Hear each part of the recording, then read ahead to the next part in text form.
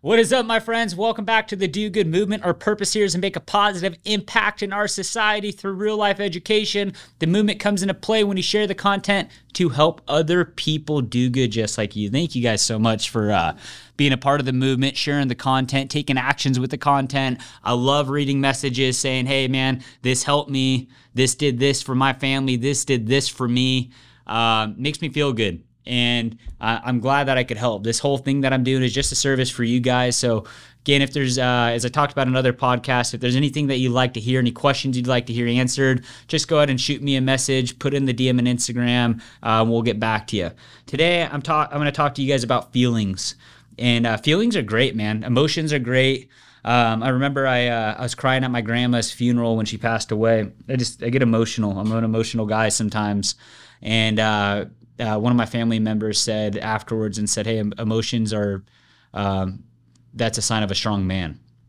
I mean, it's emotions for the right thing. So we all have feelings. So you manly men listen today, you guys have feelings too. And it's okay to have feelings, man. That's how we love. And it's good to love. The world needs more love, all right? But feelings do get us in trouble. And here's where it gets us in trouble is, have you guys ever heard the term called emotional decisions? You do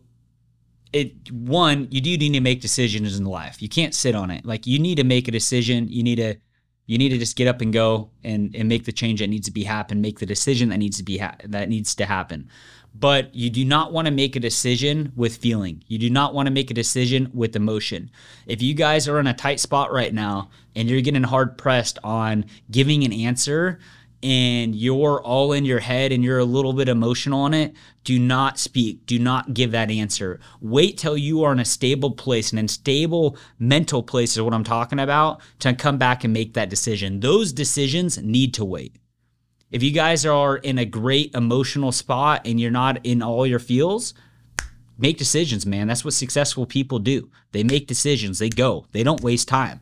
But if you guys are in an emotional state, time can wait until you get into a right place to make a decision. I want to make sure that I help you guys from doing something that could harm your life, harm other people's life, or really set you back in life.